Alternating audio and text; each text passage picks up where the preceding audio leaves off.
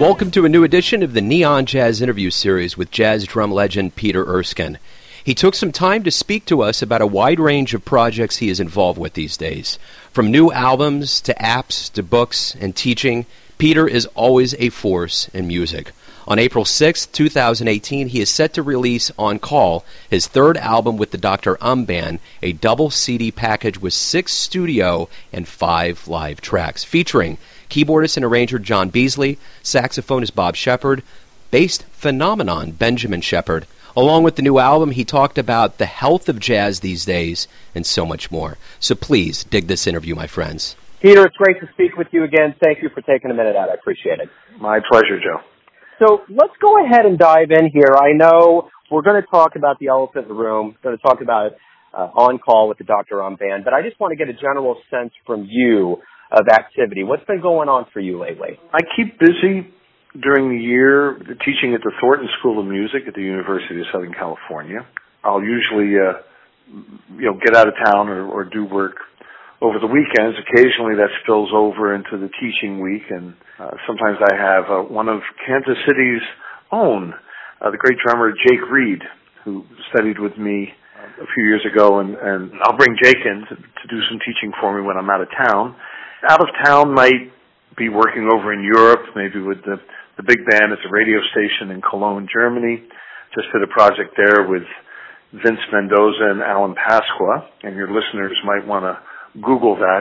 The concerts have been posted online, and that kind of stuff's always fun. But the past year I was keeping real busy with Seth MacFarlane, who, in addition to being such an entertaining voice actor and actor and creator of TV shows, he's a wonderful singer. It's a great chance to get to play all these incredible Nelson Riddle and Billy May arrangements from the Frank Sinatra book. Gosh, let's see, those were 2 big band-oriented things I just mentioned. I guess the thing that has me most excited is that I get to travel and play with my own band. It's known as the Dr. Band. That's Dr.Um. Get it? Who wouldn't be excited getting to work with John Beasley on keyboards and Bob Shepard on saxophone and an incredible new bassist named Benjamin Shepard, no relationship to Bob. Ben is from New Zealand, and John Beasley recommended him, and boy, it's just been a thrill to get to play with them. And so let's see, in addition to whatever freelancing and kind of recording or film work I do in town, my wife and I, we have this record label, Fuzzy Music, something we started about 25 years ago, and this new album is our 25th release, and it's a double album. Is it okay if I jump in and just start talking about it? Oh, man, absolutely, please. Cool. The album is a double album. It's called On Call, keeping with the Doctor theme. The second album, so the first album was Dr. The second album was Second Opinion, and now On Call. The double album consists of one disc being a studio recording and the second one being a live album. It's reminiscent a bit of a couple Weather Report albums I did, in great part because those were combinations of studio and live performances.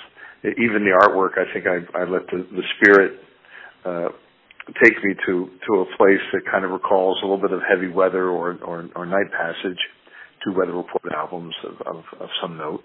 And the band has just reached a level of, how should I put it, musical understanding. So we, without even trying to sound like Weather Report, we can kind of sound more like that band than anything else I've heard. And it just has to do with the approach to the music, and so it's neat to come back to that. At a certain point, I'd sort of rejected or turned my back on that kind of playing, and I was trying to play softer and music with less and less notes. And then the last few years, I've really gotten into just like having more fun swinging, and now swinging meets kind of the fusion stuff. And 30, 40 years on from the Weather Report experience, it all makes a lot more sense to me now. So, in a rather large nutshell, that's what I've been up to. I like it. And the one thing to me is, was there a certain amount of closure that you were doing with this project, bringing up Weather Report, or was this a continuation of that artistic endeavor? Good question, Joe. It was representing closure for me. Because I was like, I don't want to do this anymore. Don't call me for any more tributes to Weather Report. I don't want to do another tribute concert for Jaco. It was getting depressing. I don't know why, but as much as I honor the legacy of everyone in that band who I was lucky enough to meet and get to know and play with. But then it kind of went beyond that closure thing, and I was like, this is actually like fun. I'm enjoying this palette. I love this sound, and the process. Like when we were on tour last summer, this just kind of finding that we pretty much got it, but we didn't quite get it, and so teaching the band, and everyone was really like cool about that. So I think what it is, Joe, is that you sometimes you have a much better chance of being able to, capture the essence of something if you don't try too hard. And whenever I've heard tributes or imitations, they sound like imitations, kind of. And imitations often just capture the more surface aspects of something. Because all the other players in the band are so mature and so developed as musicians, we're ready to revisit some of this stuff that these geniuses had figured out, 40, 50 years ago. Can you believe it's been that long? It's crazy, isn't it? Time flies. It does. And we are having fun. That's the key. And you've mentioned that a few times. I think that's the key. And speaking of fun, when I look onto your career, how many things you've done. You've traversed, like you said, with the big band style with Seth, and you have this fusion project and straight ahead jazz and all of these things. Do you think that's the key to your longevity, that you can kind of traverse between these different styles and keep things fresh and, as you say, fun? Being versatile is not a bad trait or ability, I guess, in the music business.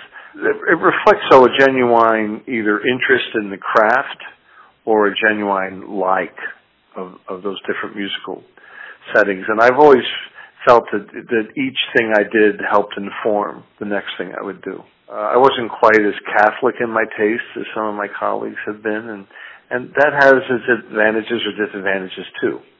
But we make our choices, and that's how we go through life. And I like different things, and I like wearing different hats, and it's something I think you need to do, and I've enjoyed doing, being able to get involved, in the music industry, the companies that design and manufacture instruments, getting more intimately involved with some of that stuff, and writing educational stuff, or even anecdotal books like No Beethoven, which chronicle my time in Weather Report, among other things. Having the record label, developing play-along apps for Apple devices. We got a lot of different things cooking, and it can be overwhelming at times. Everything you do, those ripples that go out, then all of a sudden ripples start coming back in the form of emails, or mostly emails. So I'm spending a lot of time trying to keep on top of things, but we've got a good little team here in our office, and it's all fun stuff. It all feels good. It's the kind of stuff you feel like, hey, I think this makes a positive impact. We're doing no harm. I'll put it that way. Absolutely. And as you kind of mused a little bit about the passage of time, it's like, man, it's been 40 years. And I think about all of the time that you've been in music from the beginning up till now, and I want to know this. How healthy is jazz? Do you think it's healthy these days? All I can tell you is that from the playing level of the students who have come in year after year to my teaching studio, these young men and women are playing better than ever. We're doing something right. There's a little bit of a fashion to beating ourselves up or bemoaning the state of jazz. I hear great players. There's still tremendous enthusiasm for improvised music. I can't state what's jazz, what isn't, what's a better form of jazz. The only thing I regret is that young jazz musicians today won't have that chance to sit in front of Art Blakey's drum set while he's playing it and to feel what that felt like. But otherwise, with the way the technology's changed, if they can't hear it live, they sure are getting to hear and watch stuff on demand that we couldn't even dream of doing. So, I think the music's in good hands. Recording business has changed. All all manner of things have changed. It's more difficult to tour and play, yet I'm still, somehow I'm keeping busy. And a lot of my colleagues are too. That was a long answer, but all my answers are kind of long-winded. Apologies. I like it. It's great. Oh, thanks. That's kind of you. I think jazz is in good shape. The only puzzling thing when more and more when I look at jazz festivals, you seem to see fewer and fewer names that you would associate with jazz, and that's because in order to stay in business, we're trying to get people's, as they say, butts in the seats. But I guess you could say, but. The other spelling is all that jazz, and I don't think so. So I don't know. If you're a jazz fan, you do yourself a favor by supporting the artists you like to listen to. I'm a fan of certain things, and therefore I pay for those things because I just understand that's how the economy works for stuff. And then we'll just see how we can come out on the other side of this. I guess we could call it a digital transformation. It's different. I mean, it's scary. I'm putting out this new album, On Call, this double album, and yet the business model calls for me to make it available on streaming services. Yeah. So people pay whatever subscription fee to a company, and then they may check it out and, oh yeah, I heard it, and they won't buy the CD. I don't know how much longer we can keep putting CDs out, and you have to go into a recording studio. It involves expense. I mean, to make an album, to make a good album, it's a commitment. It takes a financial commitment, and I've never minded that because what that represents to me is an opportunity to get my music out. I don't put out records because I just feel like I have to do it every year. I do it because here's music I'd like other people to hear, and that's priceless. So that's a little bit like that MasterCard commercial. I mean that to me is priceless. If I had to sit on music, waiting for someone in a suit to say, okay, we'll put this out, that would make me nuts. So I'm delighted that my wife and I jumped to make this platform for ourselves. And well, I'm trying to do one thing on my website is just making some recording, like recordings I have, archival stuff. Or maybe some new things available as a download only, a digital download only.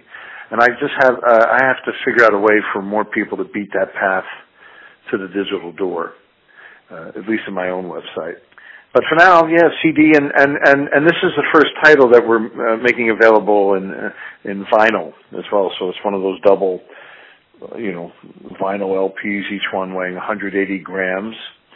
And so if you're a vinyl fan, you'll enjoy this. And even though it's a lot of music because it's a double album, we didn't jam each disc chock full. It's funny, when you go back to vinyl, records were pretty short back in the day, and they were a lot easier to digest, I think, and appreciate.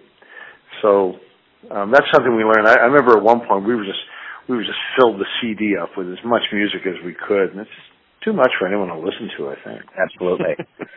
So, the one thing over your career is that I'm sure you've had to reinvent yourself. So I want to ask you this.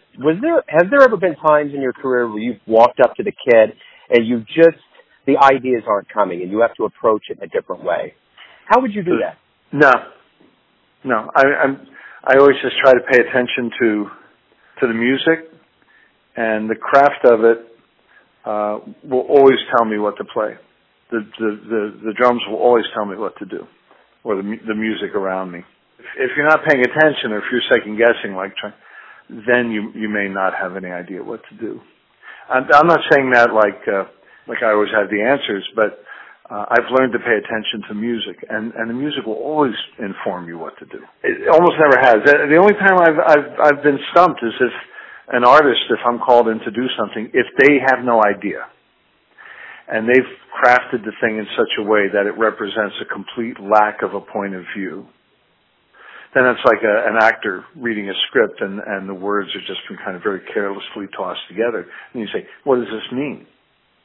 What's the context of this? So if something's put together well, I've learned over the years, is just pay attention to it.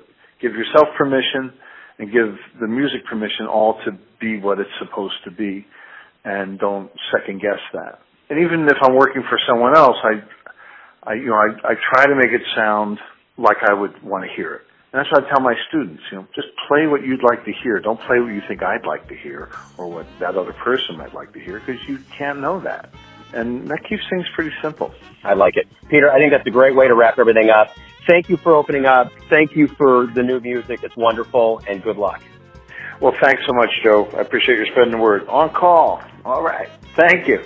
Thanks for listening and tuning in to yet another Neon Jazz interview, where we give you a bit of insight into the finest players in Los Angeles, Kansas City, and spots all over the world, giving fans all that jazz. And thanks to Peter for his music, his time, and his stories. If you want to hear more interviews, go to Famous Interviews with Joe Domino on the iTunes Store. Visit neonjazz at youtube.com. And for everything Neon Jazz, go to the neonjazz.blogspot.com. Until next time, enjoy the jazz, my friends.